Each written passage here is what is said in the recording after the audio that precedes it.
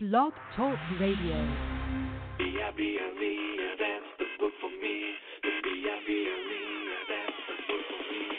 B-I-B-L-E, that's the book for me. The B-I-B-L-E, that's the book. I have a book. It teaches me everything that I know in this book. It shows me how I need to grow in my life. I read it every single day. It is the truth. It is my life and it's the way. It is how God speaks to me. B-I-B-L-E, yeah, that's the book for me. I stand alone on the Word of God. The B-I-B-L-E, that's the book for me. B-I-B-L-E, that's the book for me. B-I-B-L-E, that's the sometimes my friend. Will they sing a different song and I'm not sure if they're right or if they're wrong, so I go and get this book off the shelf and learn from God, who the creator of life himself. It is his letter to me. B-I-B-L-E, yeah, that's the book for me. I stand alone on the Word of God. The B-I-B-L-E. How did I begin?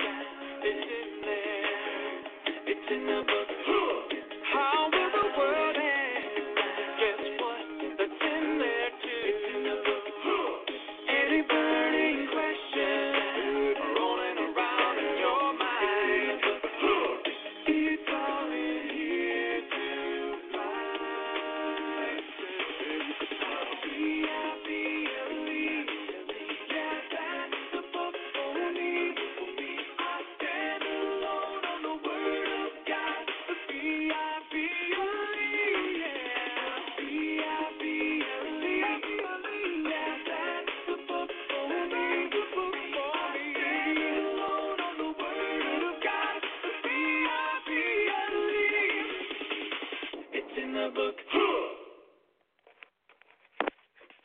That's the B.I.B.L.E. by Go Fish. And it's me, most controllers here on Truth Be Told Radio. And we're going to get started with the lesson. This is John MacArthur with Fruit of Spirit, Part 4. The following sermon is by John MacArthur, pastor, author, and the Bible teacher with Grace to You. If you've never contacted Grace to You, we want to send you a free booklet by John called Found, God's Peace. It's all about helping you defeat anxiety and know true and lasting contentment. Request your free booklet by writing to peace@gty.org. That's PEACE@gty.org. Offer good in North America and Europe through June of 2018. And now, unleashing God's truth, one verse at a time, here's Grace to You Bible teacher, John MacArthur. We're looking at Galatians 5 and verses 16 to 25. Let me read that passage to you again. Paul is writing to believers, obviously, to those in Galatia and to all believers and to us. But I say, walk by the Spirit, and you will not carry out the desire of the flesh. For the flesh sets its desire against the Spirit, and the Spirit against the flesh. For these are in opposition to one another, so that you may not do the things that you please. But if you are led by the Spirit, you are not under the law.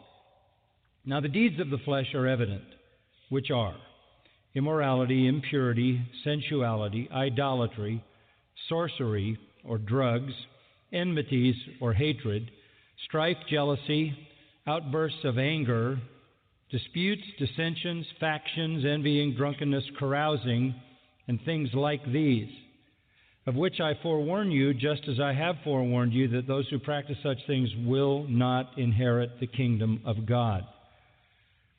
But the fruit of the Spirit is love, joy, peace, patience, kindness, goodness, faithfulness, gentleness, self-control. Against such things there is no law. Now those who belong to Christ Jesus have crucified the flesh with its passions and desires. If we live by the Spirit, let us also walk by the Spirit. The call to walk by the Spirit in verse 16 is repeated at the end in verse 25, and what is in between explains to us the importance and urgency of obeying the command to walk by the Spirit. As I was thinking about the message this morning and meditating on what I might say, for some reason my mind went back to a trip a number of years ago to India. One of the most amazing trips of my life to see life in that massive country, which has been so strongly influenced by Hinduism. Millions of people I found when I was there with our family were living in the street. And I mean actually living in the street by the millions. They were living in the gutters, essentially, and down the gutters was flowing on a daily basis open sewage. You can't reproduce in any picture of India the smell. It is probably the most memorable part of a trip to that land. The stench is enough to create a gagging reflex. It was the worst, desperate human condition of filth and corruption in the streets that I had ever experienced. Unforgettable. Even to this day, the slums of India, which we also saw, are buried in filth and garbage. As I was thinking about that, I honestly began to see our own culture that way, our own society that way, not in a physical sense, not in a material sense, but in a moral sense, in a spiritual sense. Life in our society is the worst that I have ever seen. It is morally like the flowing sewage of India.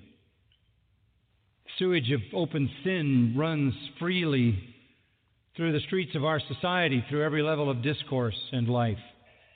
We're up to our knees in the filth of sin and corruption.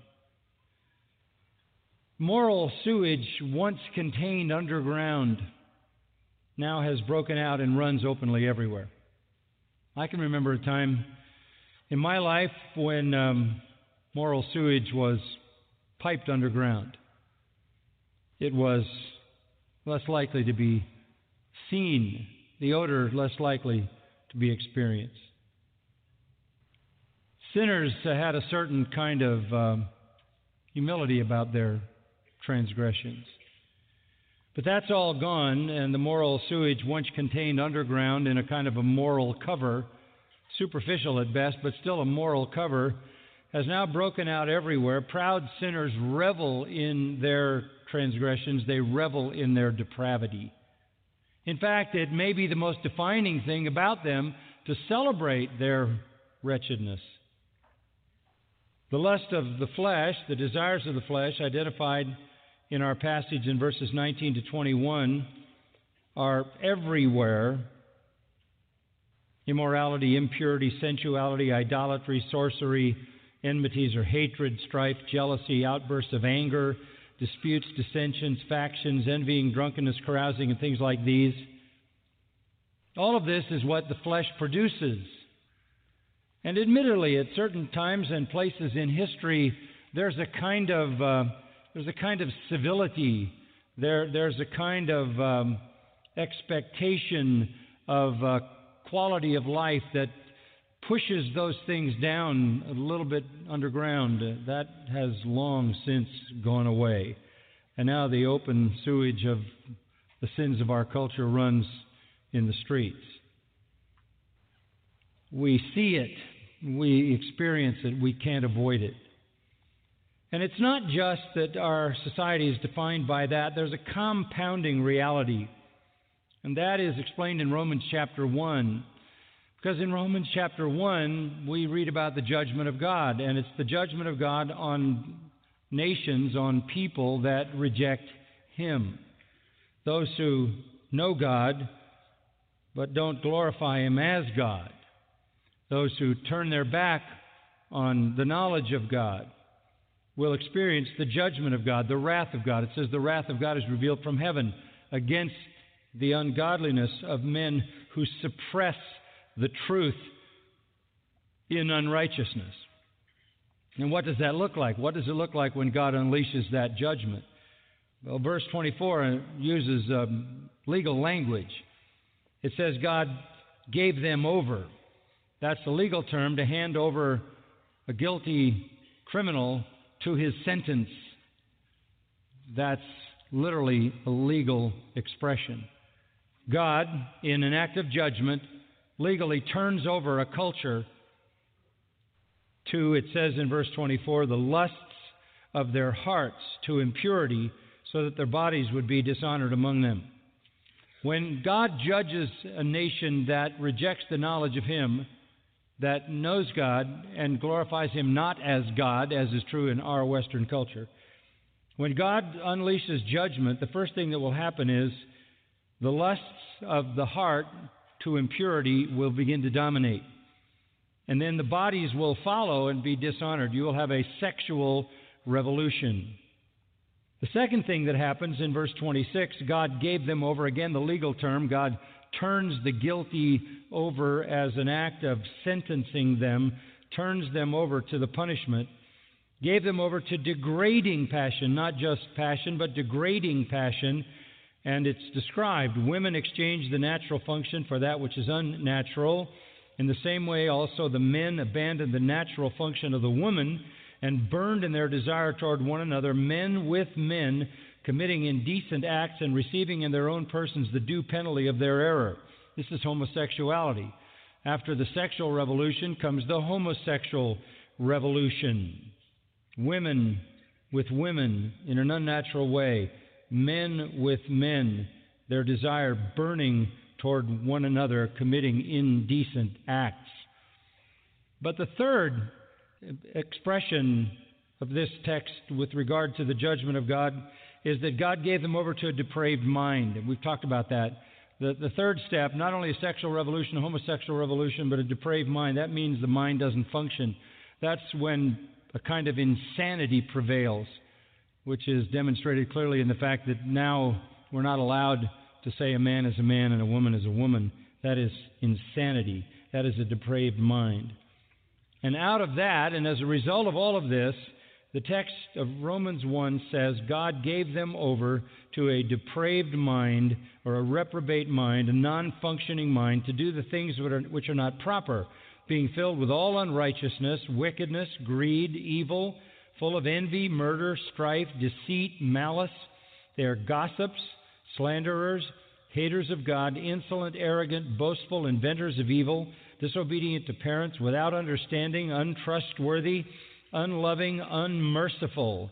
And although they know the ordinance of God, that those who practice such things are worthy of death, they not only do the same, but also give hearty approval to those who practice them. So you can add to the corruption of the society the judgment of God, which then escalates the corruption. God turns us over to a sexual revolution, a homosexual revolution, and then to a non-functioning mind. And in that situation, all kinds of filth breaks loose in society. And we know, because of our Christian heritage, we know what the Bible says the result of it is going to be. And in spite of what we know, we applaud the people who behave in these ways. We are a corrupt society. We are doubly corrupt by God pulling back and letting us plunge deeper into that corruption. Sensible people, and I know that would include you, sensible people fear for the future of their children. They fear for the future of their grandchildren. The desires of the flesh now have a kind of power never before seen because of the development of electronic media that spreads evil like it's never been possible to spread it across the globe. And inherent in that evil is destruction, self-destruction and the destruction of others. There has never been in my lifetime a culture so bent on destruction. Destroying themselves and along the way destroying everybody around them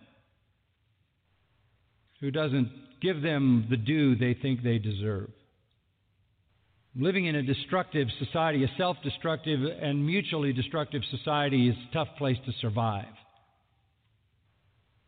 So we can ask the question, how do we as Christians, how do we as disciples of the Lord Jesus Christ, how do we as slaves of our Lord and Master, how do we as saints, holy ones, as we saw earlier in our study here, how do we escape the pollution?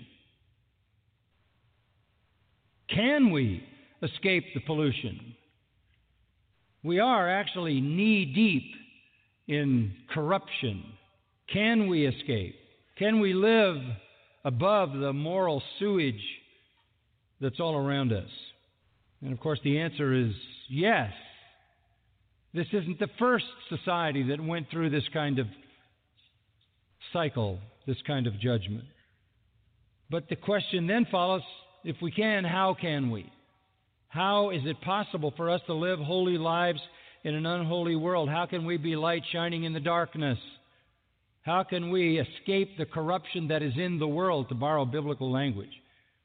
Religion comes along, and religion recognizes some of this, and religion says, be a better person. Be a better person. Be a better person, and you'll make a better world. As you heard from the guy who gave the speech at the royal wedding, fill the world with love. That's the answer to everything. Go love everybody. It's a nice sentiment. It's just impossible. That's a human work that can't rise above a fallen human heart that by nature is filled with hate and selfishness and pride. It's a nice sentiment. It's just not possible. But religion says, live a better life, be a better person, and God will accept you. This religion or any other religion depends on a certain degree of human achievement, a certain degree of religious activity, and a certain degree of self-styled morality to sort of escape the morass of evil that engulfs us. The problem is false religion is false religion. And it can't change the hearts of any of its people, either its leaders or its followers. And so they're even finding it impossible to be the person that they think they need to be to please God. Jesus unmasked that with the Pharisees, didn't he? They thought they were white and pure before God. But Jesus said, you're whitewashed tombs. On the outside, you're painted white. On the inside, you're wretched with dead men's bones. But religion, false religion, always offers the simple answer, be better people. This is, of course, what defined in New Testament Judaism. The Jews believed they needed to be better people.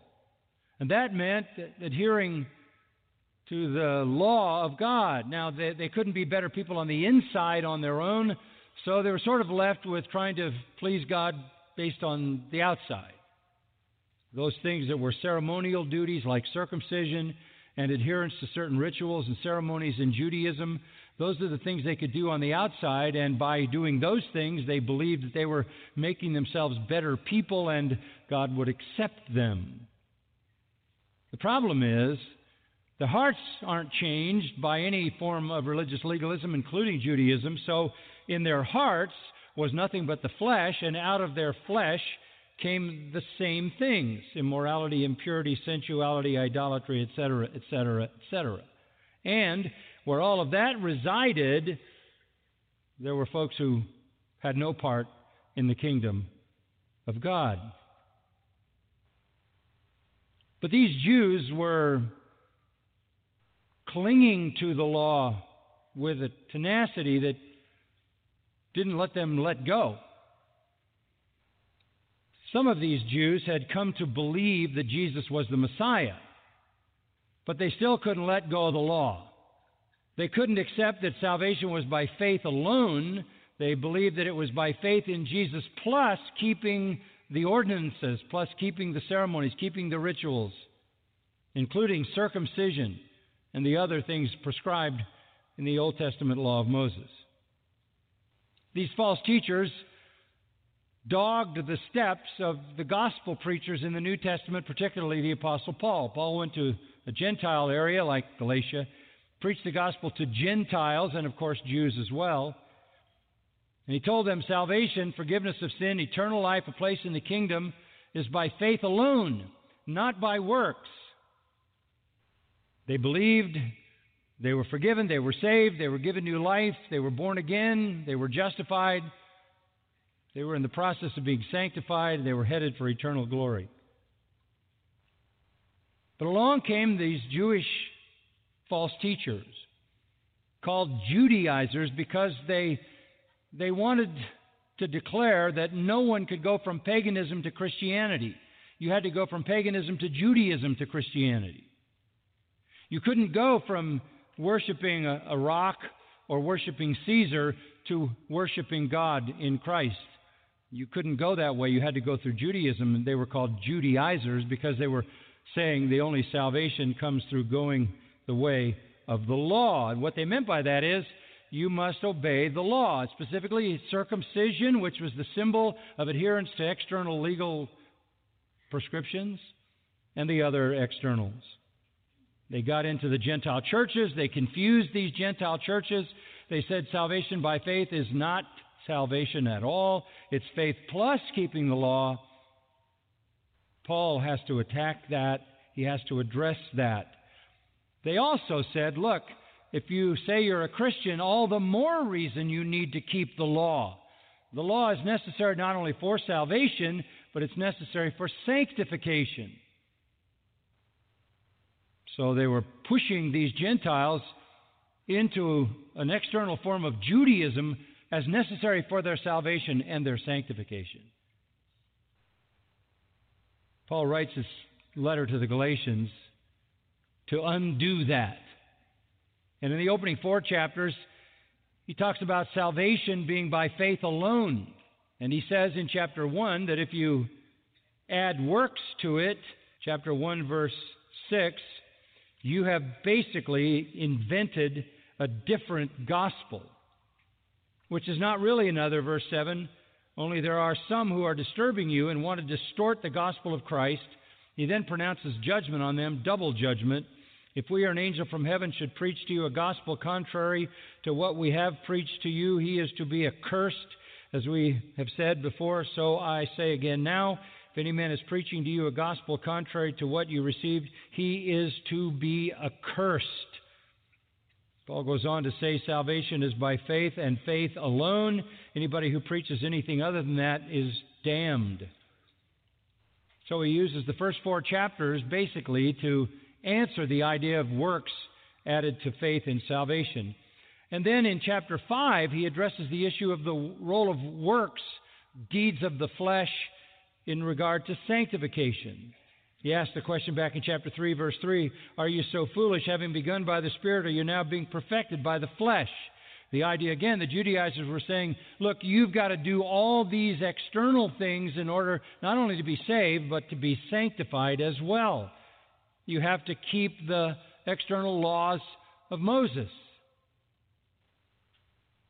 But Paul's message was that you've been set free from all of that. Chapter 5, verse 1, it was for freedom that Christ set us free. Therefore, keep standing firm. Do not be subject again to a yoke of slavery. Don't go back to the law. Don't go back. You are free. You are free in Christ. Verse 13 of chapter 5. You were called to freedom, brothers. You were called to freedom. Now, the Jews had a very difficult time with this. And the Judaizers are described this way in Galatians 2:4. False brethren, secretly brought in, who had sneaked in to spy out our freedom, which we have in Christ Jesus, in order to bring us into bondage. Freedom was the word that Judaizers couldn't tolerate. But in Christ, you are free from the external rites and rituals of the Mosaic law. In Christ, you are free also from an accusing conscience, free from the tyranny of a legal system, free from condemnation, free from pressure and frustration in trying to do the impossible. This is true freedom. It's freedom to do what is right. Paul makes that clear in chapter 5, verse 13. You were called to freedom, brethren, only do not turn your freedom into an opportunity for the flesh. It's not freedom to do what is wrong. It is freedom to do what is right through love, to serve one another. So here's the issue. These Jewish teachers came holding tenaciously to Old Testament ritual regulations, particularly circumcision, which is mentioned 4 times in chapter 5 by the time you get to verse 11. They were so deeply concerned with the need to obey the law. They themselves had not escaped the bondage of the law. They were enslaved by it. They couldn't tolerate a message of freedom. They had spent their whole life trying to earn their way with God by keeping the law. And now freedom in Christ was a stumbling block to them. They believed that the law was the divine means to restrain sin, to produce righteousness, to honor God, and to escape judgment. To them, Paul was a heretic. To them, he was a lawless libertine. And so Paul answers all these accusations, and as I said, in the first 4 chapters, he speaks to the issue of salvation by faith alone, apart from works of the law. And in chapter 5, he addresses the issue of sanctification apart from the law. Verse 5 sums up his view. We, through the Spirit, by faith, are waiting for the hope of righteousness. As we pursue righteousness, we do it through the Spirit by faith, not by the law. So, salvation is by faith alone, and sanctification is by faith alone, not some external rules and rituals. Now, as we come to our passage, that gets us right there. The Jews are going to say, how are you then going to do what honors God? How are you then going to please God? How are you going to escape judgment if you don't adhere to the law? Answer, verse 16, walk by the Spirit. Walk by the Spirit. Verse 18, if you're led by the Spirit, you're not under the law. Verse 25, if we live by the Spirit, let us also walk by the Spirit. This is Paul's answer. This is how you live your life as a Christian. This is the path of sanctification. Walk by the Spirit. We have looked at this now. We saw that as a command. Walk by the Spirit. It's a command in verse 16. It's a command in verse 25. We saw the fact that there is a conflict. It's not easy because our remaining human flesh fights against the Holy Spirit. The Spirit fights against the flesh to keep us from doing what our flesh wants. There is a stark contrast, however, between what the flesh wants and does and what the Spirit wants and does. And we're looking at that in verses 19 to 23.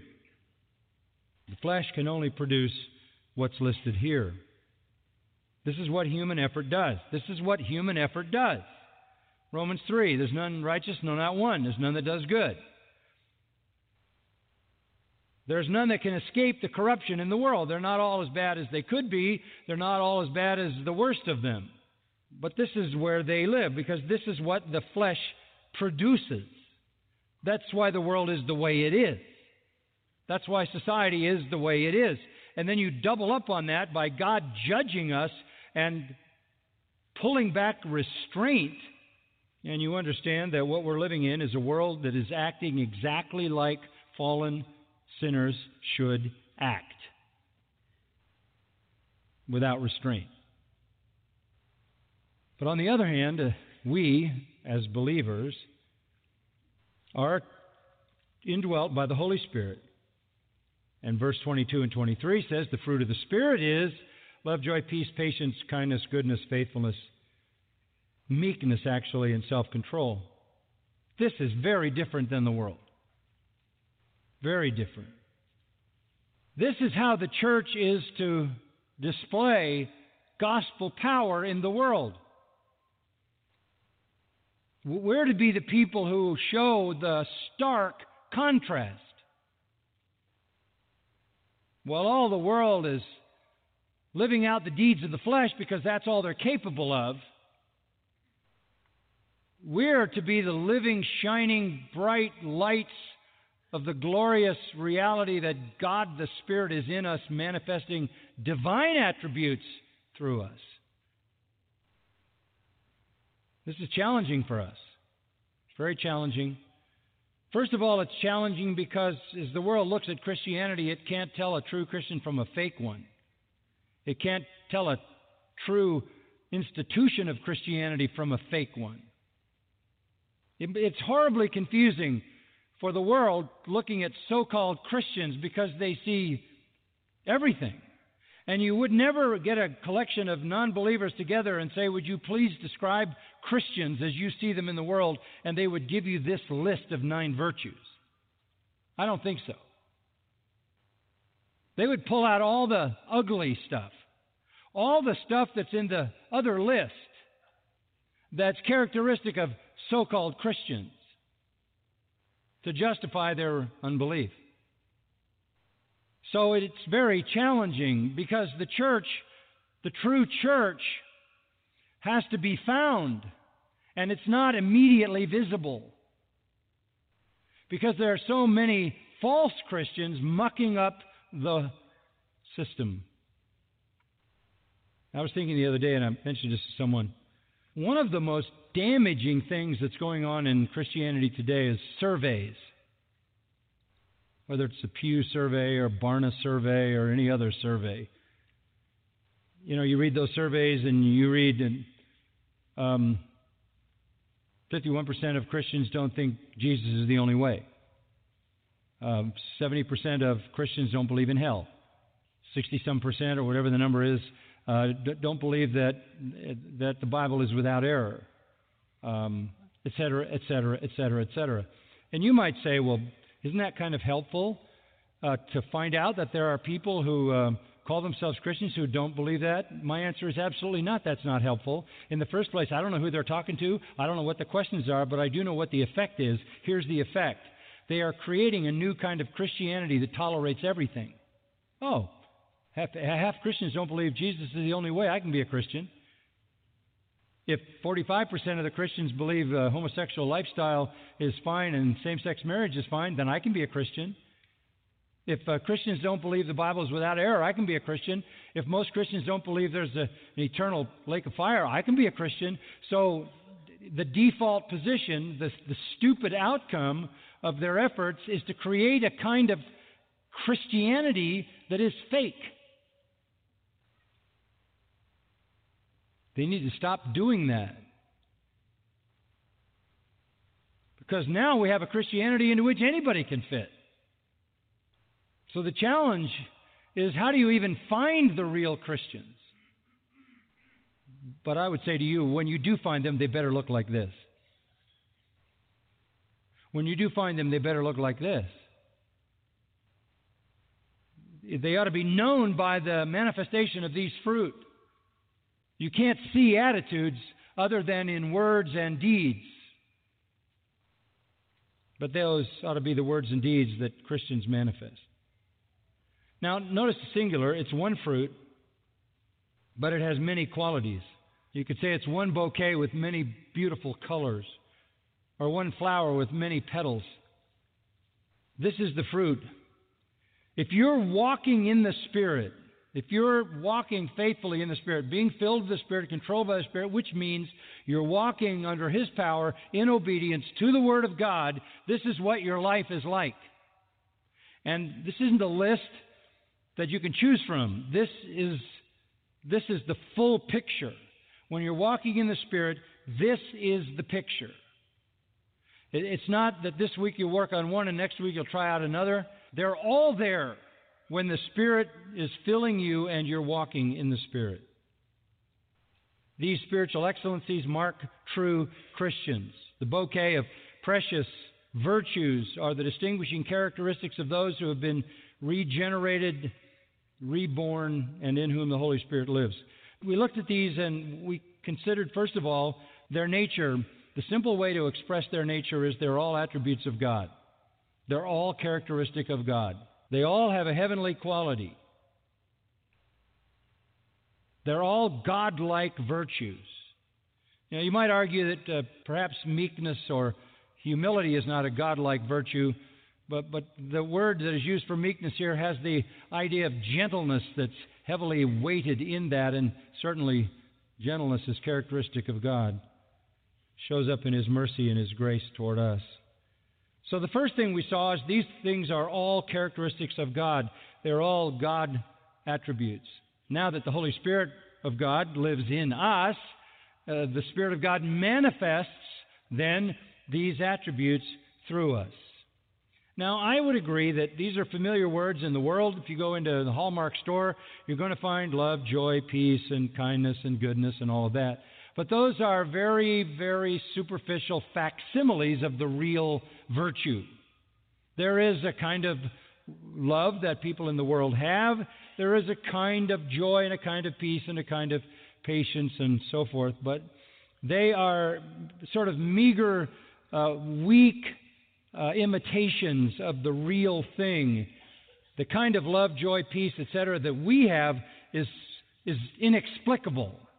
It's the virtue that passes understanding. And our lives, as we walk in the Spirit, that is obeying the Word of God, our lives will show these things. And we've looked at love, joy, peace, patience, kindness, goodness. Now let me wrap up with just the last three final graces. Like the others, they are winsome, lovely virtues. The first one for this morning is the last one in verse 22, faithfulness. It's the Greek word for faith or faithfulness, and here it means faithfulness. If you're walking in the Spirit, you're going to manifest faithfulness. What does that mean? Loyalty or fidelity to your word, truthfulness, trustworthiness, honesty. That's what we're talking about. Romans 3:3 speaks of the faithfulness of God. Lamentations 3:22 and 23, it is of the Lord's mercies that we're not consumed because His compassions fail not. They are new every morning.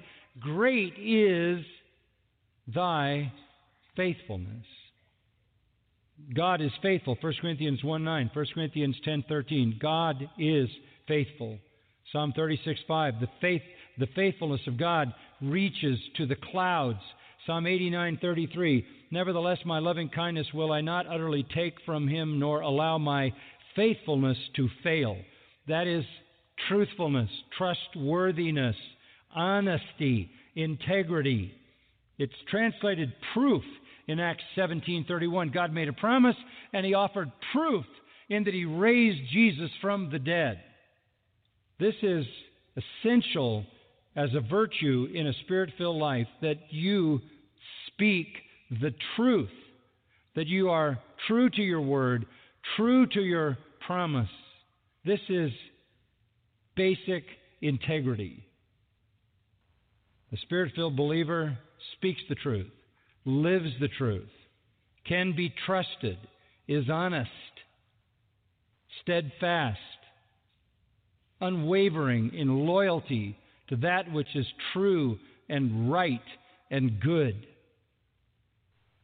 What about your words? What about your promises? What about your confessions and testimonies? Are they true? Are you someone marked by the truth? If you're walking in the Spirit, you are. It is an attribute of God. God who is truth and God who cannot lie. God who is the truth. And the example, the second point we made in each of these is Christ. I am the way, the truth, and the life. 2 Thessalonians 3:3 says the Lord is faithful. In Revelation 1:5, 3:14, and 19:11, the Lord Jesus Christ is presented as the faithful and true one. The faithful and true one. It is an attribute of God who is true and cannot lie. It is manifest in Christ who is the faithful and true one. It is commanded of us. 1 Corinthians 4:2 is required of stewards that a man be found faithful. All of us are stewards of the truth of God, stewards of the gospel, and faithfulness is required of us. It is required of a man of God, 1 Timothy 6, that he be faithful. That he be faithful. We speak truth. We live truth. We uphold truth. It says in Titus 2:10, showing all good faithfulness so that they will adorn the doctrine of God our Savior in every respect. You want people to adorn the doctrine of God? You want people to think well of God?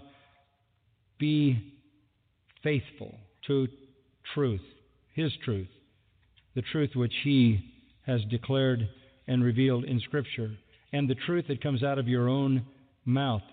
Speak the truth. Live the truth. Tell the truth. Listen to 2 Timothy 2:22. Flee youthful lusts. Pursue righteousness, faithfulness, love, and peace with all those who call upon the Lord from a pure heart. Again, love and peace are there, along with faithfulness. We're commanded to be faithful. That means loyal to the truth of God, the truth of those very things that we declare in our own lives. Where does the power come for this? It's the Holy Spirit.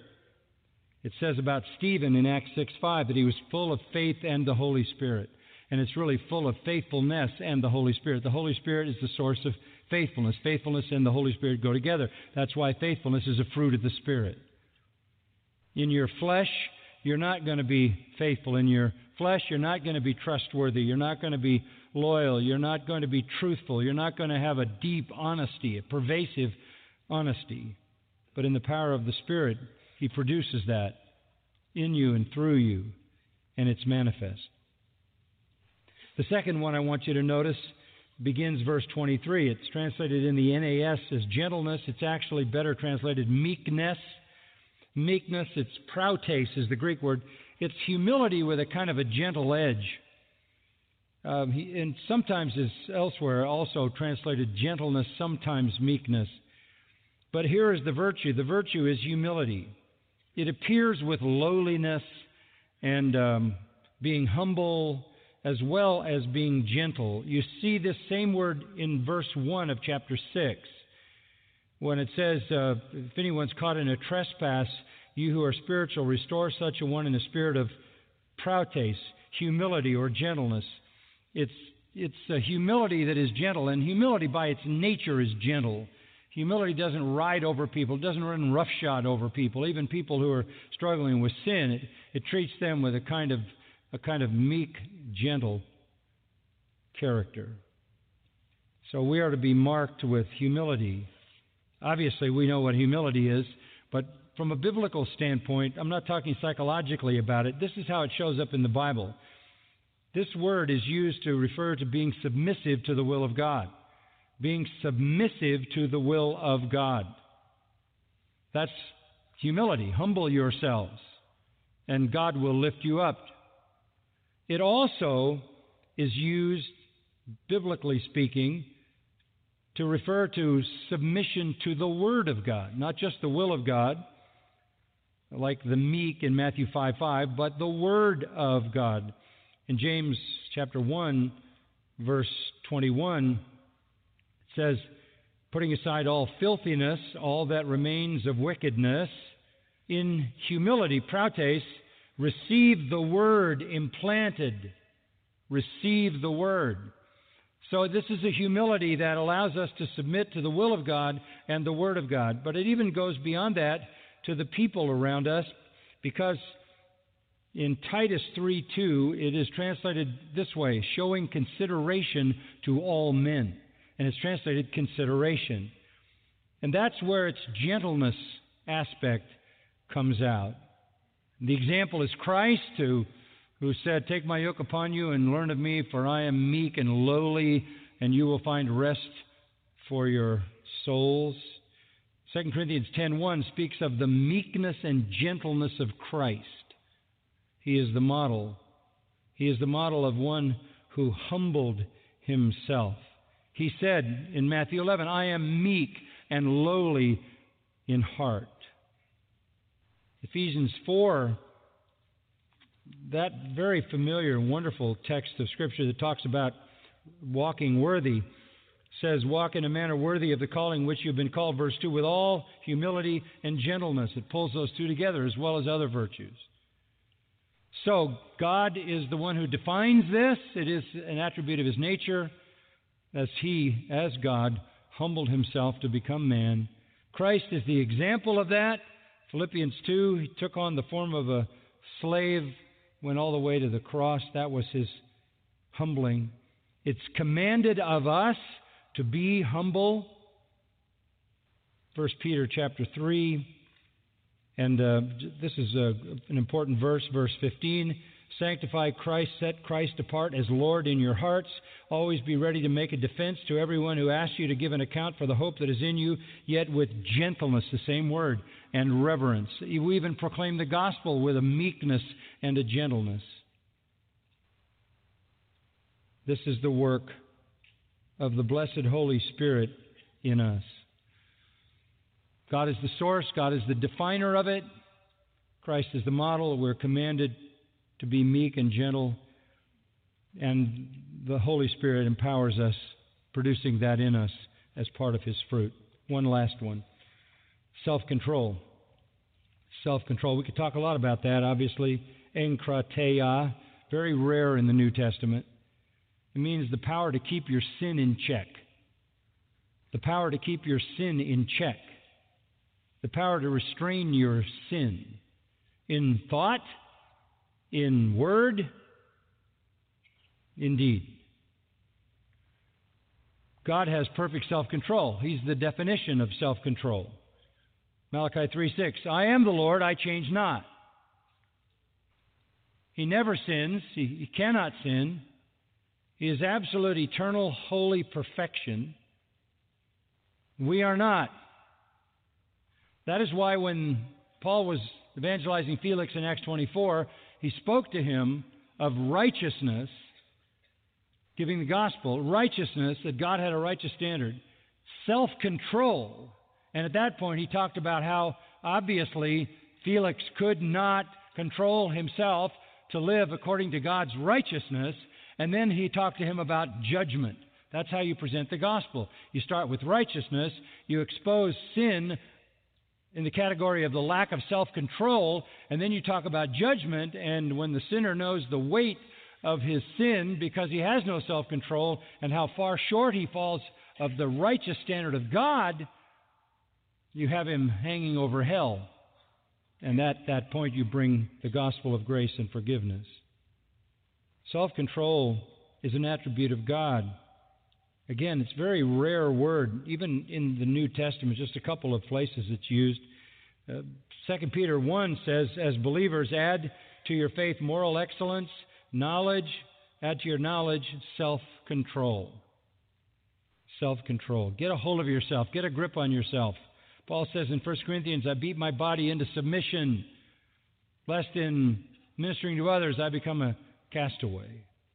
It's the power to be consistent. It's the power to be virtuous. It's the power over your corruption that still remains even in us. The example is Christ, holy, harmless, undefiled, separate from sinners, pure, sinless. Jesus Christ the same yesterday, today, forever. We're commanded to this. Add to your faith, I already read it, 2 Peter 1, self-control.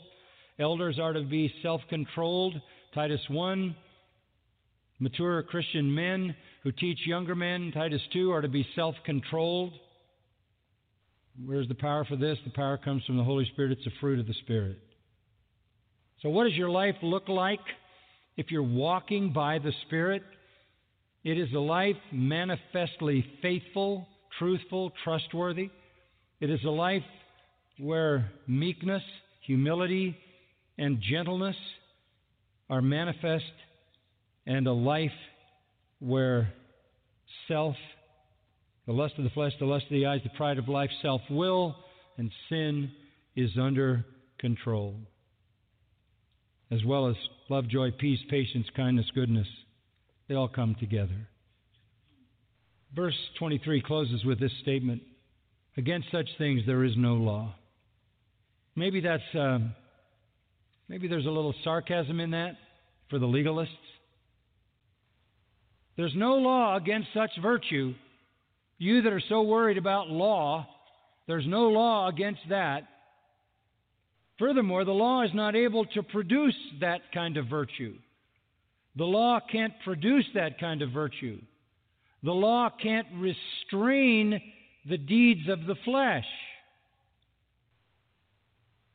Virtue can't be produced by the law. And certainly the Lord would never forbid these things. So there's no law against them, and there's no way a law could enable them. The only way these become reality is by walking by the Spirit.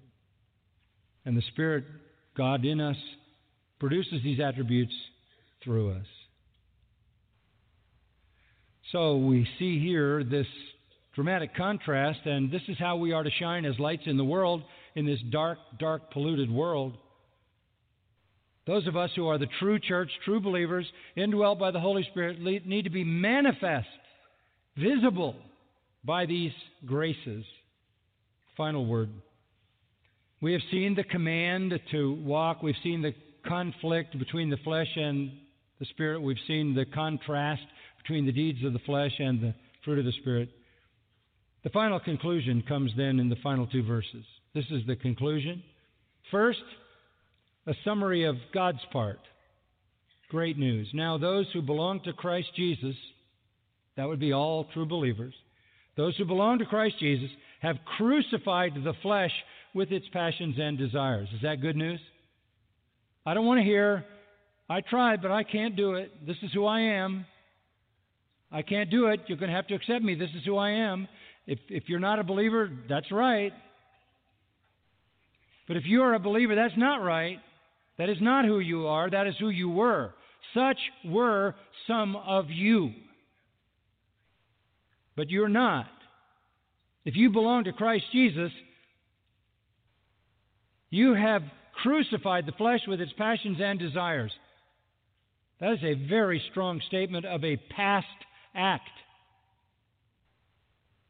It's already happened, once for all action in the aorist tense. You were crucified with Christ. You died in Him.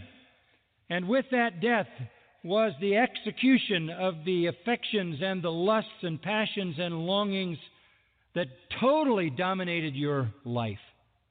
A death blow has been delivered to passion and desire. Yes, it's still present until our salvation is complete, but it's not sovereign. It's not in charge. It's not an excuse, because your passions and desires have been crucified when the flesh was crucified. When did that happen? At your salvation. Christ died for you on the cross. The application of that death came to you at your salvation. You are now a new creation. Old things have passed away and all things new have come. That's God's part. He's done His part. You can walk by the Spirit now. You can overcome the flesh. You can live a truly righteous life. You can. And you must. Verse 25.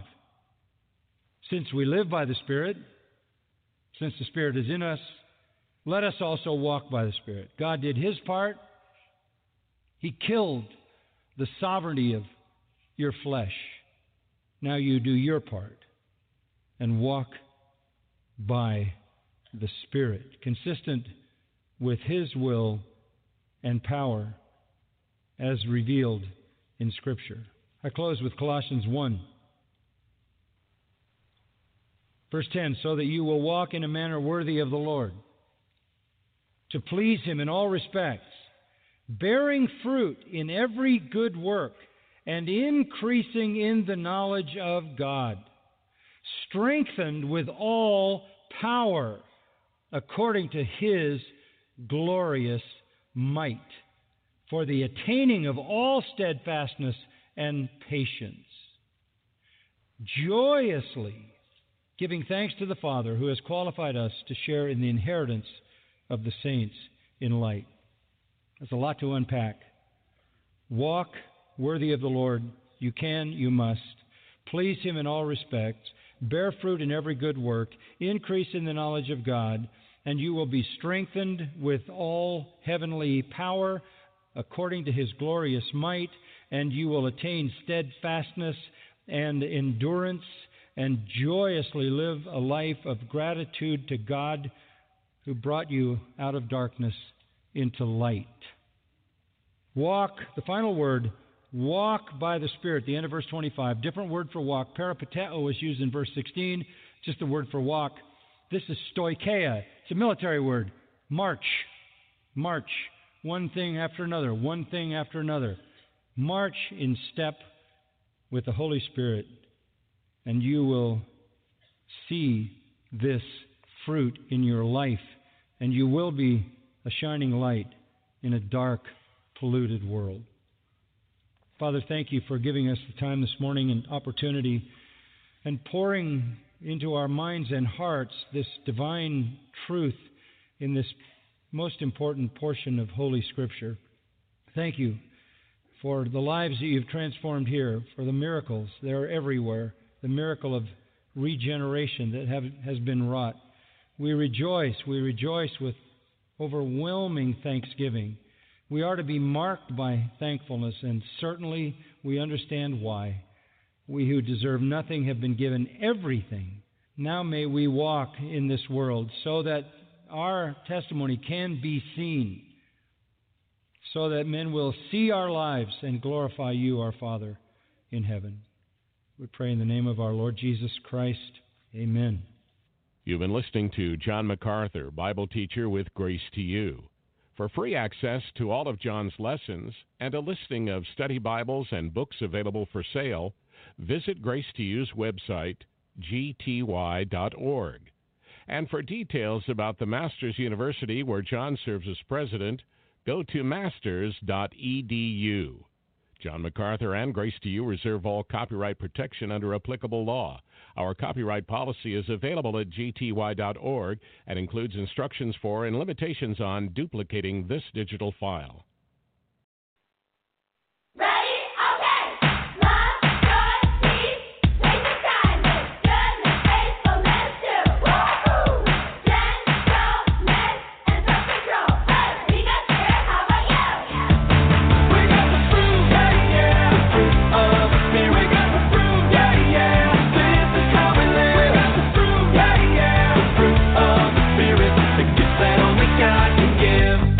Well, it's easy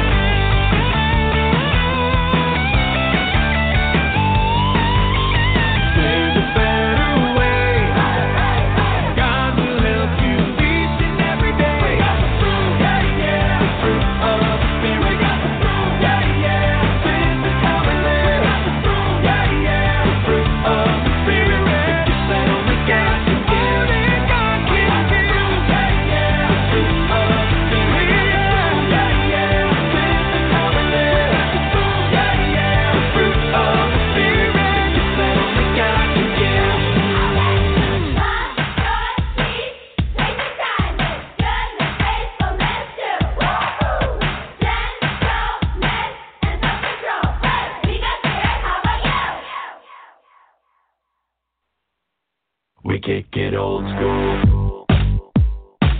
We kick it old school. We kick it old school. We kick it old school. We kick it old school. Come on, don't miss the latest craze. Hit it for a minute, then it's on to the next phase. Easy come, easy go, the marketers will hawk it. The only change that comes winds up in a pocket. Hop on the wagon, try the hip thing. All the while we're missing all the joy that God can bring. You can take the new stuff, you can keep the fluff. The Bible is our tool and we're here to kick it old school. Here we go, you know we're going retro. We're cool as a rule, yeah, we kick it old school. We kick it old school. We kick it old school. Brotherly emerging like a moldy piece of bread. We act as if the holy word of God is all but dead. All we need to know is right there on the pages. Why are we obsessed with who the guy on stage is? Dance the hottest dance, get the latest buzzy. You're gonna find out Jesus wasn't very fuzzy, was he? You can take the new stuff, you can keep the fluff. The Bible is our tool and we're here to kick it old school. Here we go, you know we're going retro. We're cool as a rule, yeah, we kick it old school. We kick it old school. We kick it old school. We kick it old school. We kick it old If school. you believe the Bible's true, You're kicking it old school. and life's not all about you, You're kicking it old if school. you know you're in a bad spot, You're kicking it old and school. you need the grace that God's got, You're kicking it old school. you pray to God on your knees. You're kicking it old school. You make it no apology. We're kicking it old school. There's one more thing to say. If you're kicking it old school. Jesus is the only way. You can take the new stuff, you can keep the fluff. The Bible is our tool and we're here to kick it old school. Here we go, you know we're going retro. We're cool as a rule, yeah, we kick it old school. You can say we're strange, but we're never gonna change. The Bible is our tool and we're here to kick it old school. Get the crowd jumping, we're Bible thumping. God still rules. We kick it old school. We kick it old school. We kick it old school. We kick it old school. We kick it old school. That's Go Fish with Kicking It Old School. And before that, we had them singing Fruit of the Spirit. And now we're going to do for you, this is when we understand a text. And it's on YouTube at WWTT. And here we go. It says, so heavenly minded, you're no earthly good. Don't be so heavenly minded that you're of no earthly good. Have you ever heard that expression before? It is a lie from the pit of hell. More accurately, don't be so earthly minded that you're of no heavenly good. Jesus said to seek first the kingdom of God and his righteousness, and all the things you need will be added to you. The writer of Hebrews said to desire a heavenly city. For here on earth we have no lasting city, but we seek the city that is to come. Paul wrote to the Galatians to hold to the promise of the Jerusalem from above. And he told the Colossians, if you have been raised with Christ, seek the things that are above where Christ is. Set your minds on things that are above, not on things that are on earth. When your hope is in Christ and his kingdom, nothing else will satisfy. Sin won't be as tempting. The world's attractions won't be as attractive. Earning the world's favor won't matter. You will desire to please your King and share the message of his kingdom so others might believe and be saved. This world will perish in judgment, but the followers of Jesus will inherit his kingdom. So we do not lose heart. Though our outer self is wasting away, our inner self is being renewed day by day. For this light momentary affliction is preparing for us an eternal weight of glory beyond all comparison. comparison, as we look not to the things that are seen, but to the things that are unseen.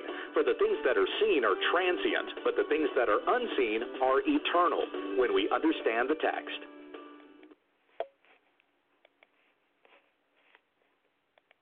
This is Wretched Radio with Talk Free. What is a critical race theory? It is the philosophy, the social structure that is designed to tear down the current social structure and replace it with, voila, the proponents of critical race theory, so that nobody's in charge anymore, except for the people who will be in charge soon. This is Wretched Radio.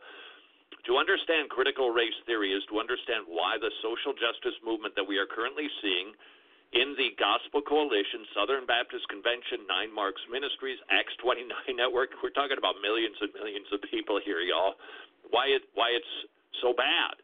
Not the people. They're just following what they think is a good idea, but it's not. The idea of eradicating racism, pointing it out as a sin, dealing with sexism, of course, all on board. Nobody's standing in a corner saying, we're not going to play that game. But how they're going about doing it is causing division, separation, splitting. Why? Because it's critical race theory at its core. Let me share with you what that is. This is from a book by Neil Shenvi. It was written in 1992, a long review of race, class, and gender. Back then, the terms white privilege, ableism, systemic racism, all found in that book in 1992. So these ideas are not new. These go back. Remember, postmodernism plays a big role in this. Foucault, Derrida, and the other guys that were involved, most of them dead, mercifully, that were promoting a deconstructionist view of everything. How to really read the Bible? Read between the lines. Literally. What's not there? That's what the author really meant. What sort of a hermeneutic is that? A horrible one, and yet the Gospel Coalition is teaching a class on it. It's called the Gospel Coalition Course, Derrida, Foucault, and the Bible. How to bring their thought into conversation with the Bible. The Bible exposes it as horrible, secularist, godless thinking that we reject. That's how we interact with deconstructionism and postmodernism. Richard Rorty, all these guys. We reject it. So 1992, these ideas were already fomenting. It emphasizes, and this is going to sound so familiar to you, and this is another fatal flaw in the social justice movement because it's critical race theory. It emphasizes experience over argument. Experience, and that's look, I do not argue for a second that black people get pulled over indiscriminately. I get it. I totally do. I get it. But that's an experience. That's not empirical data. Okay? Seeing one thing happen, perceiving it in a way that you think was unjust, that's an experience. And look, we want to hear it. And we want to sympathize. Can you imagine having to sit with your teens? This is reality. Okay, this is reality. Now, this is not a condemnation of police at all.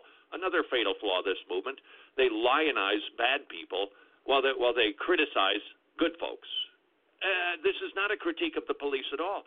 But what's the reason for that? That's what we need to figure out. Nevertheless, teenagers need to be taught by their parents, if you get pulled over, this is how you act, this is what you say, this is what you do.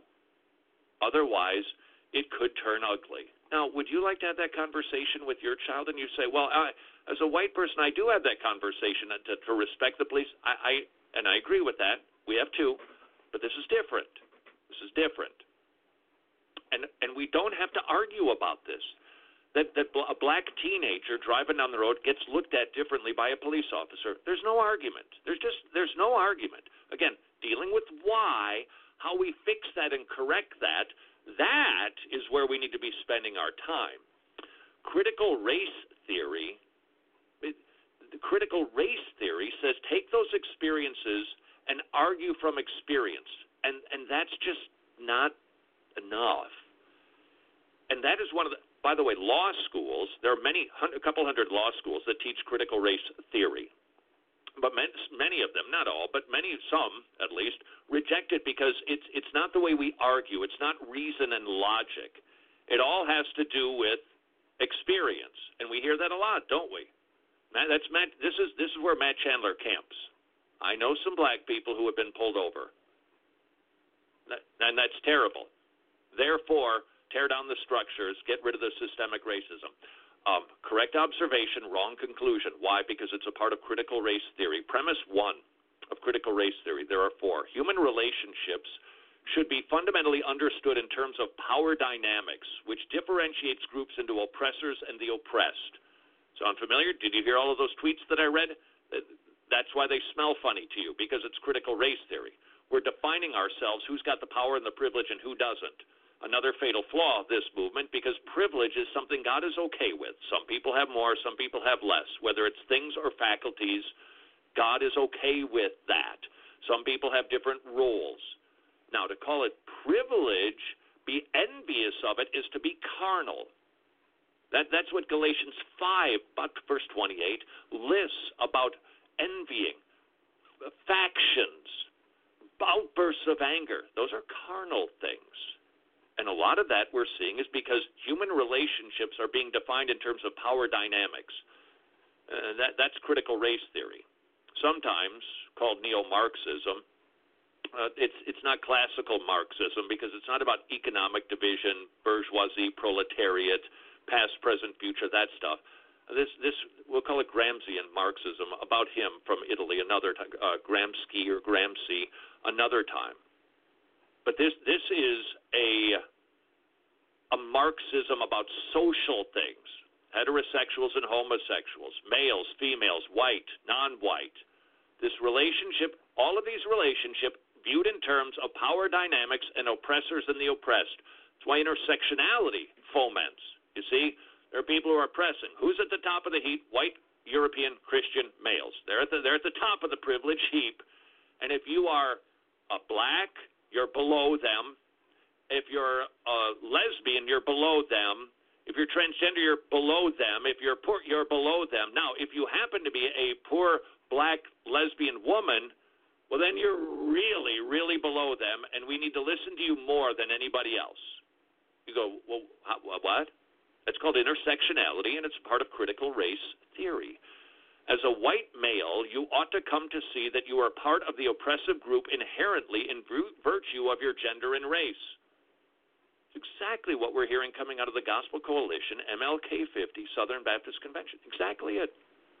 But this is a book on critical race theory from 1992, not evangelical Christianity. There's only 2 categories of people, oppressor and the oppressed. That's it. Premise number 2. Our identity as individuals is inseparable from our group identity. So why does a particular people group that shares something in common about their identity vote for the same party every time? It's called identity politics. It's part of critical race theory. Our identity as individuals is inseparable from our group identity, especially our categorization as oppressor or oppressed with respect to a particular identity marker. Hence, identity politics. We, as a voting bloc, vote for this group of people or this camp because of our identity, not because of policies, not because of wisdom, not because of skills and capabilities, but because they're for me and my group. It's critical race theory / identity politics. Premise number 3. All oppressed groups find their fundamental unity in their common experience of oppression. That's what unifies these groups, and that is why you don't see feminists upset at Muslims. They're fighting oppression, and they're compatriots, even though Muslims throw gay people off of buildings. They're oppressed, all oppressed, and so it forms a political alliance with these minority groups to throw over the oppressor. Premise number 4 of critical race theory. The fundamental human project is liberation from all forms of oppression. Consequently, the fundamental virtue is standing in solidarity against the oppressor. Now, let me take you back to the tweets that I shared before. Kyle J. Howard. This is where it's at. White evangelicalism, if it wants to become a true ally to black community, it must begin investing financial resources owed back to it because we've been the oppressors. That's Kyle J. Howard. Ed Stetzer. Ever notice that people yelling, just preach the gospel, don't worry about social justice? They didn't have ancestors who were enslaved? For the oppressor. Ray Ortlund. Moses renounced his social privilege, choosing to be mistreated with God's people. He didn't just decry his privilege, he crossed the line and left it behind, identifying with outsiders. That's what you're hearing. This from Daniel Aiken. Biblical complementarians believe they're called to servant leadership. They'll sacrificially love their sisters in Christ and empower them. J.D. Greer. We need to tear down all hierarchy. What is that? It's critical race theory. Russell Moore. We desperately need a resurgence of women's voices and leadership and women's empowerment. It's time, said Jen Wilkin, as go our seminaries, so go our churches, to reevaluate existing power structures. That is why we reject this movement, not the people, but the movement, because it is based in unbiblical critical race theory ideas. Until tomorrow, go serve your king. Thank you very much for watching one segment. You can listen to 3 more, well, if you can stomach it, for free at wretched.org, iTunes, Android, whatever your listening device is. If you have a plate in your head, you can pick up the program from anywhere around the world, thanks to the ongoing monthly support of our gospel partners. Should you be one of the people who has listened to the program for an extended period of time, meaning more than once, would you please consider becoming a gospel partner so we can continue to proclaim the good news of the gospel? Simply visit wretched.org. That was from Wretched's YouTube page. That's WRETCHED. And then it's called To Understand Critical Race Theory is to Understand the Social Gospel Coalition. And what I'm going to do for you now is I'm going to play the song. This is called Random Thoughts 3 by Shiloh here on Trippy 12 Radio. Yeah. Soli Deo Gloria. It's like deja vu, right? Hey, yo, I'm back, but nobody was asking where I've been, cause Christ in the music is no longer the hot trend. Logic says, well, maybe I should just stop then, but I never got into this for a spot in the top 10. I do this for one reason, Jesus the true king, son, to help God's elect obey Hebrews 3:1. And though the rap world is ever crowded, if heaven allows it, I'll keep writing for the 7,000. I know you out there, I still get the emails. Against the Church of Christ, the gates of hell will never prevail. It's founded on the rock, and the gospel never stops. So we dropping the topic, whether it's popular or not. Sin is not just toxic, and the clock is going to stop. God is not to be boxed with, the wrath of God is burning hot. We were locked in sin's closet, our conflict was cosmic. God plotted to stop and hit the demonic with a shot. I was copping narcotics, agnostic with a plot. No optics for the knowledge of the God who often not. Jesus rocked me with the gospel and it tied me up in knots. So I hopped in a rocket and met the prophet at the top. Yo, that's just another way of saying I met God in the scriptures. But we just gonna let that breathe for a second, you know what I mean? The Bible says he who has been forgiven much loves much. We're gonna talk about BC a little bit.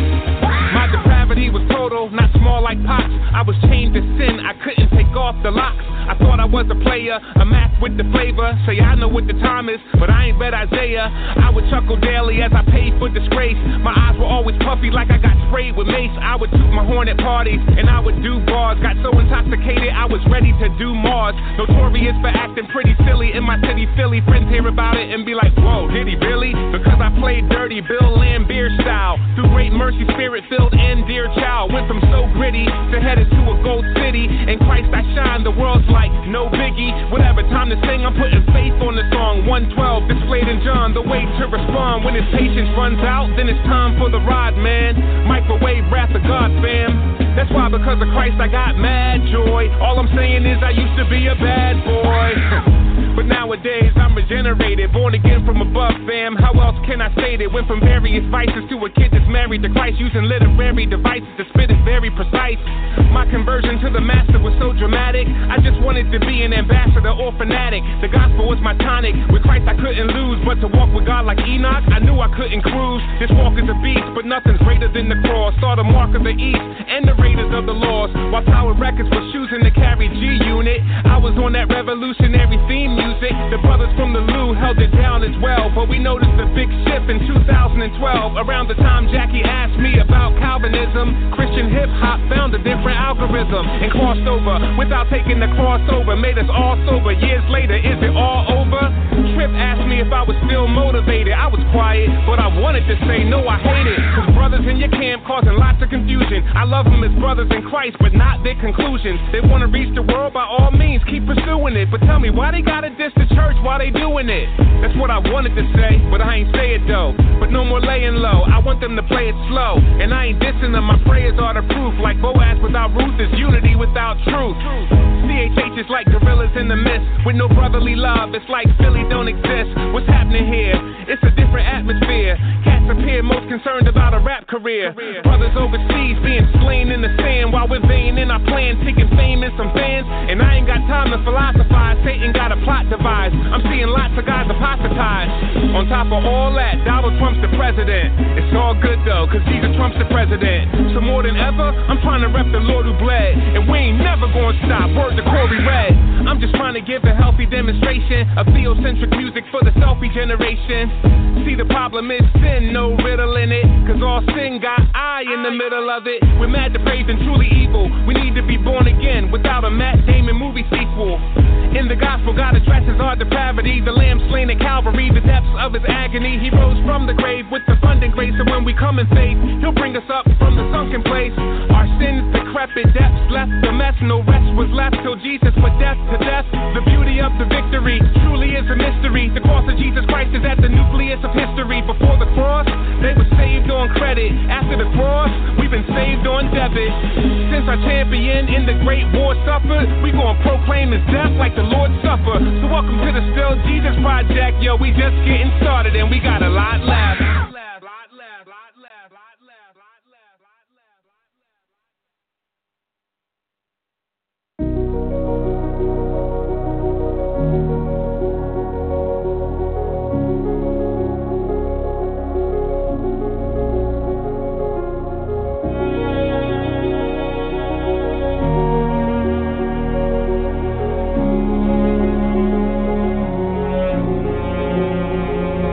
Yeah, sovereign Lord, you truly deserve divine praise. In creation, we can see your design trace. But since the fall, this world is such an unkind place. With crime pays, seeking the devil's wine taste. In my case, I was just on a blind chase, a mind waste, trapped in my asinine ways. But Christ braced himself, entered into time, space. The vine breaks, so the branches could find grace. When light's rays hit the soul, the paradigm shakes.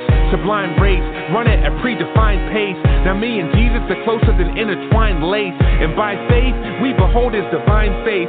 So as we're lifting up our praise to you, receive it, Lord. The object of our affection, whom we adore, fallen in our misery. You daughter into history, the pardon of iniquity, startling the mystery.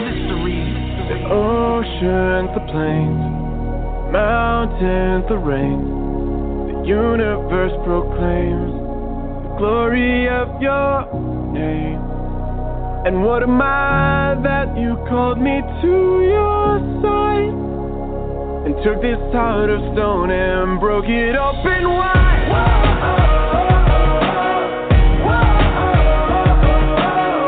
When I think about what your son did for me, oh, what a startling mystery.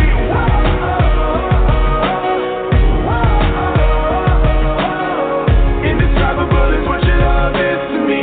Oh, startling mystery.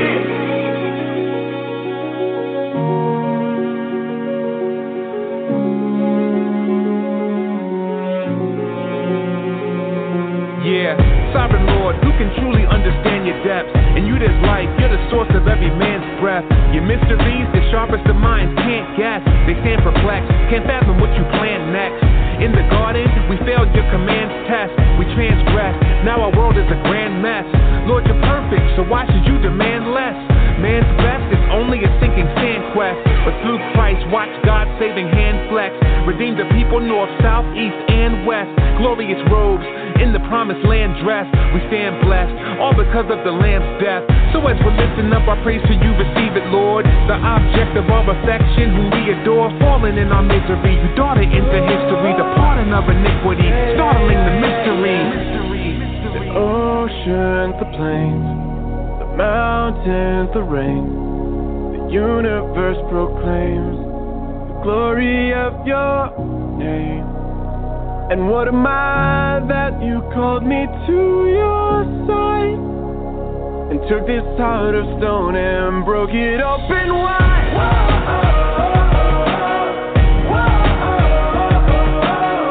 When I think about what your son did for me, oh, what a startling mystery.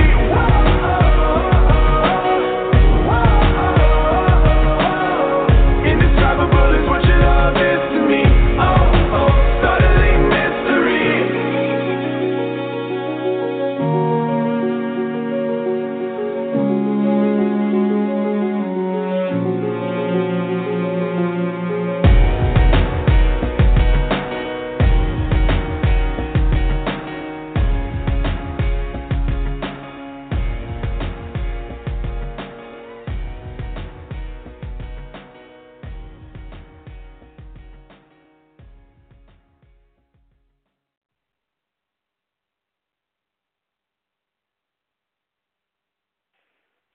That was Shidan with Starling Mystery. If you want to find out more about Shidan, see his record label, lampmode.com, lampmode.com. Name is spelled SHAINNLINNE. And now here's another one by Shidan called Immutable, here on Truth Be Told Radio.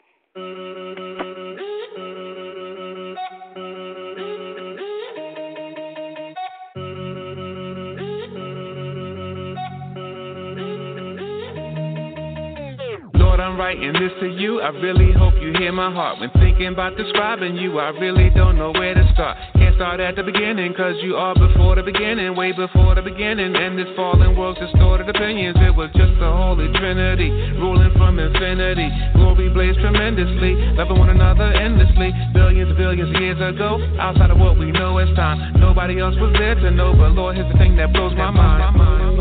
As long ago as that was, as long ago as that was, you have not changed, Lord. Oh Lord, Lord, Lord. As long ago, as long ago, as long ago as that was, you're still the same. You have not changed. What can that mean? But my God is immutable. Immutable, you are beautiful. You never change, you remain the same. Immutable, beautiful. You never change, never change. Forever you reign, you remain the same. You will never change, you will never change. Immutable, beautiful. You never change, never change. I was thinking just the other day how you reign supreme by far. Not just because of what you do, but simply because of who you are. There's none like you in existence. You are God and you need no assistance. Even though we show you resistance, you sent Jesus to close the distance that existed between God and man, according to your sovereign plan. We changed many times in one lifespan. I've changed even since this song began. Lord, I'm so glad that you're not like us. All that you do will certainly last. You are the rock that we can trust. Shows us back in eternity past. As long ago as that was, as long ago as that was, you have not changed, Lord. Oh Lord, Lord, Lord. As long ago, as long ago, as long ago as that was, you're still the same. You have not changed. What can that mean? But my God is immutable. Immutable, you are beautiful. You never change, you remain the same. Immutable, beautiful. You never change, never change. Forever you reign, you remain the same. You will never change, you will never change. Immutable, beautiful. You never change, never change. When I think about about my ups and downs, all of my inconsistencies, all of my idiosyncrasies. Still you pursue relentlessly. At times I wonder how this can be. Surely it's because of the cross, where Jesus paid the full penalty and bore the burden of sin's great cost. I'm saved by grace and faith in God. I look to Christ and I trust He died. So even though I'm being sanctified, I can't be any more justified. His work is finished, that cannot change. And with this knowledge I am free. Forever this grace it will remain, because of what happened on Calvary. As long ago as that was, as long ago as that was, you have not changed, Lord. Oh Lord, Lord, Lord. As long ago, as long ago, as long ago as that was, you're still the same. You have not changed. What can that mean? But my God is immutable. Immutable, you are beautiful. You never change, you remain the same. Immutable, beautiful. You never change, never change. Forever you reign, you remain the same. You will never change, you will never change. Immutable, beautiful. You never change, never change.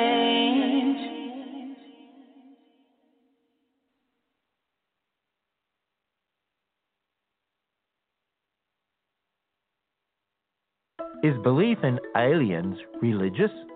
This is Ken Ham, an Aussie transplant with a passion for God's Word and the Gospel. A study last year found that those who claim they're not religious but want meaning in their lives show a greater belief in intelligent ETs. Now, no one is truly without a religion. Everyone has religious beliefs, including atheists, and everyone knows in their heart of hearts that God exists.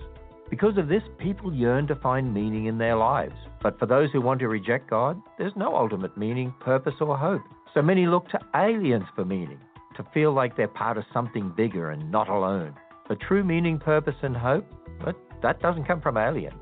It comes from believing in Christ and His Word. Discover answers to the questions of our day and learn about the hope of the gospel at AnswersRadio.com. And plan your visit to the Creation Museum at AnswersRadio.com.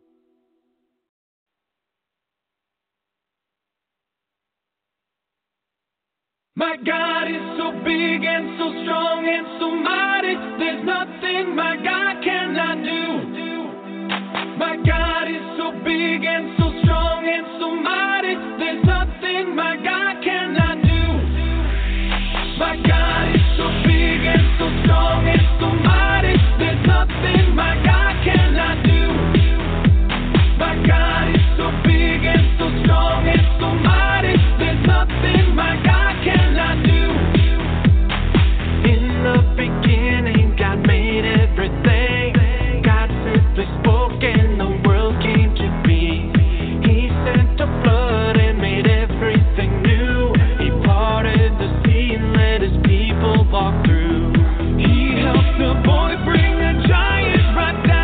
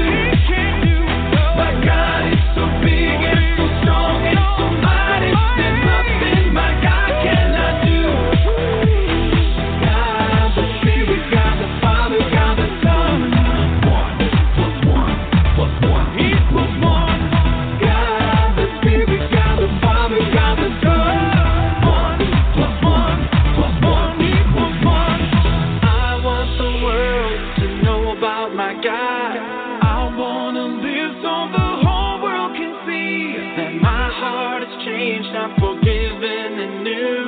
If people need proof, may they see it in me. Let's look the world in the eye. Let's look them in the eye and say, my God is so big and so strong and so mighty. There's nothing my God cannot do. Not afraid because God is so big and so strong and so mighty. There's nothing my God cannot do.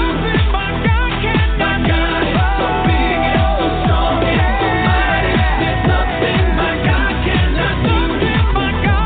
My God is so big and so strong and so mighty. There's nothing my God cannot do.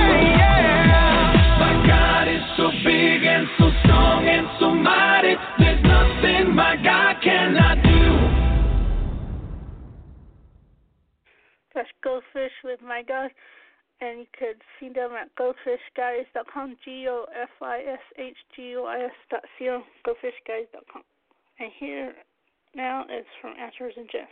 Jesus, was he wrong?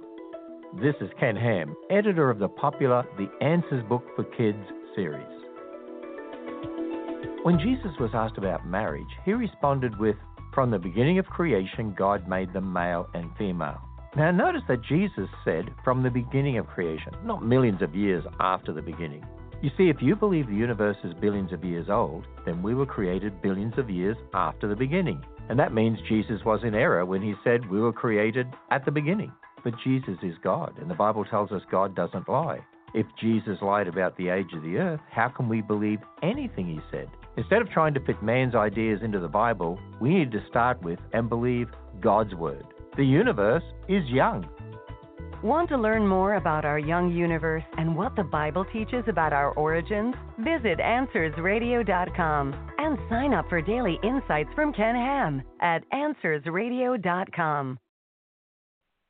Ba ba ba ba Bible book.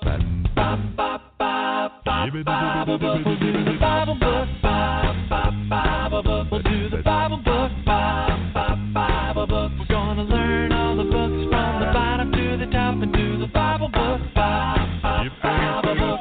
Genesis, Exodus, Leviticus, and Numbers. Do the bop. Do the bop. Bop bop. Deuteronomy, Joshua, Judges, and Ruth. We'll do the bop. Bop, yeah. First and Second Samuel, First and Second Kings, First and Second Chronicles, makes me wanna sing and do the bop, come on, oh yeah. We'll do the Bible book, bop, bop, Bible book. We'll do the Bible book, bop, bop, Bible book.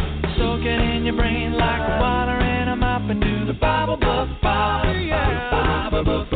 Ezra, Nehemiah, Esther, Job, Psalms, Proverbs, do the bop, Ecclesiastes, Song of Songs, Isaiah, Jeremiah, do the bop, yeah. Lamentations, Ezekiel, Daniel, and Hosea, Joel, Amos, Obadiah, Jonah, Micah, Nahum, do the bop, oh yeah. We'll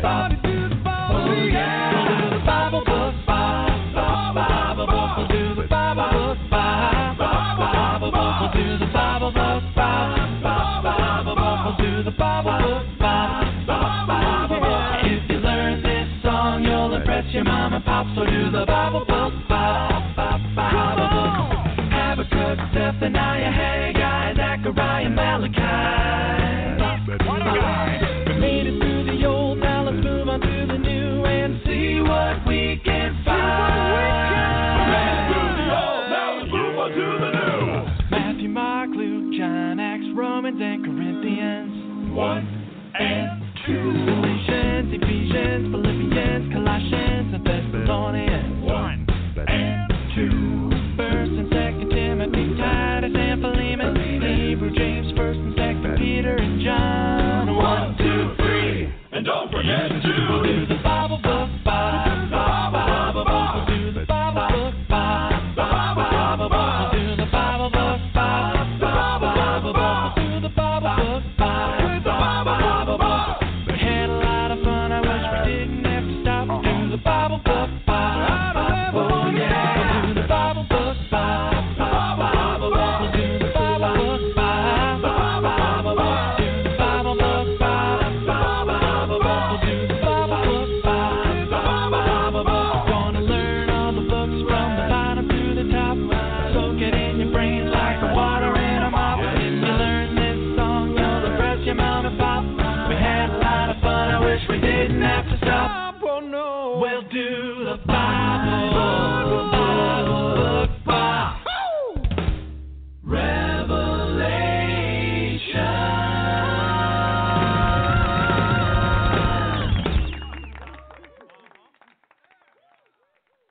evolution like gravity?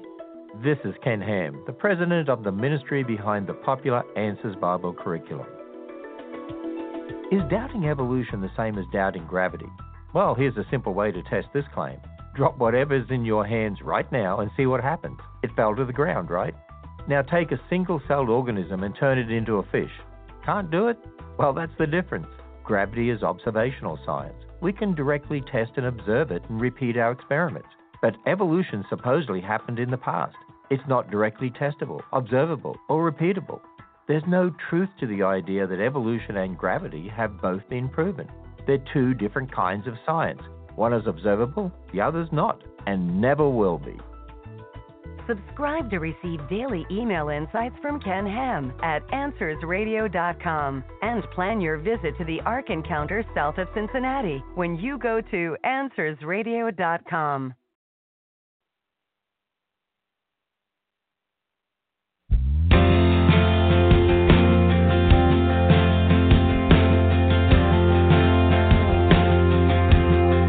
Before the throne of God above, I have a strong and perfect plea, a great high priest whose name is love, whoever lives and pleads for me. My name is graven on his head, my name is written on his heart. I know that while in heaven he stands, no tongue can bid me thence depart. No tongue can bid me thence depart.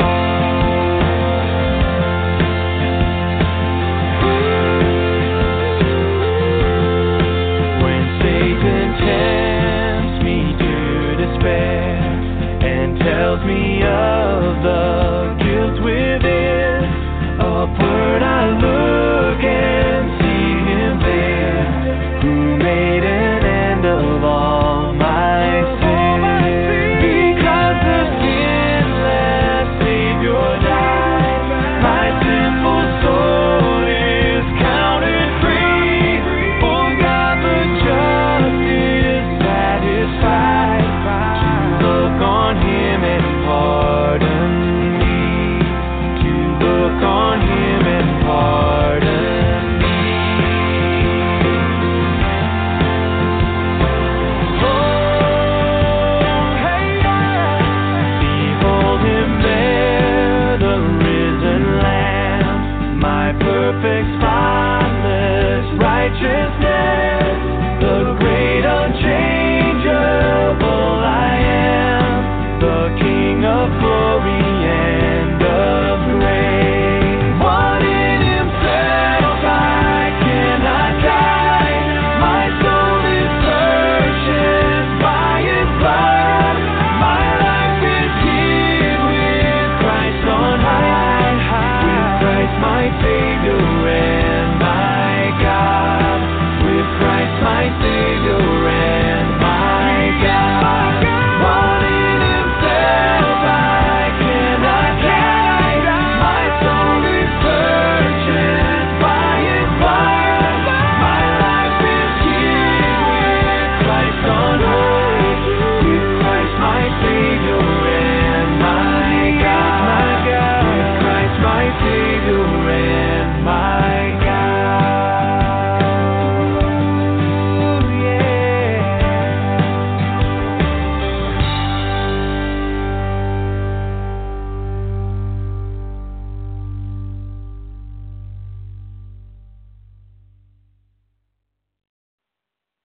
Bacteria remain, well, bacteria.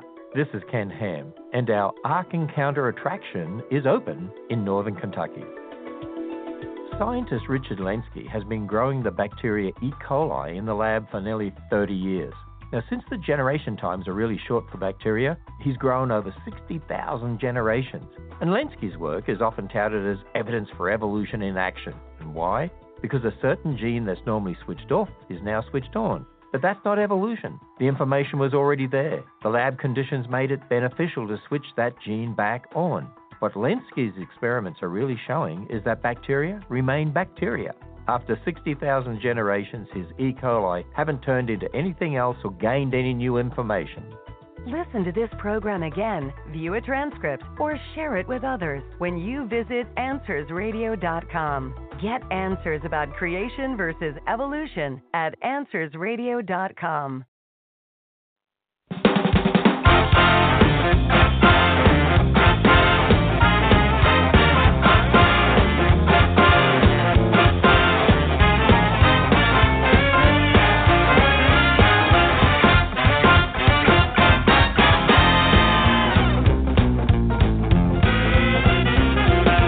Hope is built on nothing less than Jesus' blood and righteousness. I dare not trust the sweetest frame, but wholly lean on Jesus' name. On Christ the solid rock I stand. All of the ground is sinking sand. All other ground is sinking sand. All other ground is sinking sand. All other ground is sinking sand. On Christ the solid rock I stand. Ladies and gentlemen, please welcome Denver and the Mile High Orchestra. When darkness veils his lovely face, I rest on his unchanging grace. In every high and stormy gale,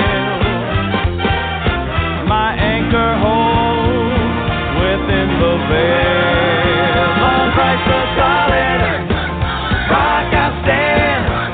All of the ground is sinking sand. All other ground is sinking sand. All other ground is sinking sand. All other ground is sinking sand. So on Christ the solid rock I stand.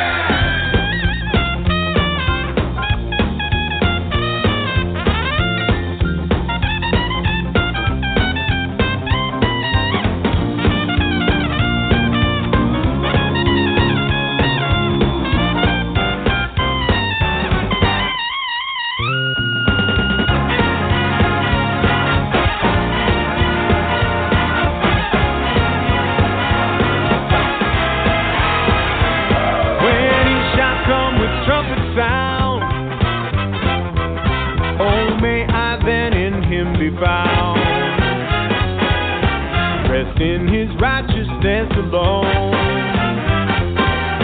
For lest you stand before the throne, Christ the solid rock I stand. All of the ground is sinking sand. All of the ground is sinking.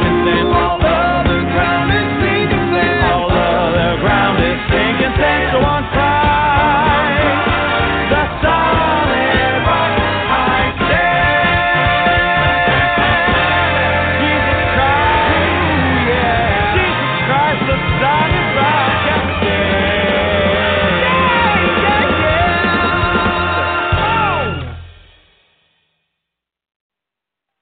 That is Goldfish and the Denver Mile High Orchestra, and that's the song The Solid Rock. And now hear another from Answer This. Did man live with dinosaurs? This is Ken Ham, president of the Apologetics Ministry of Answers in Genesis.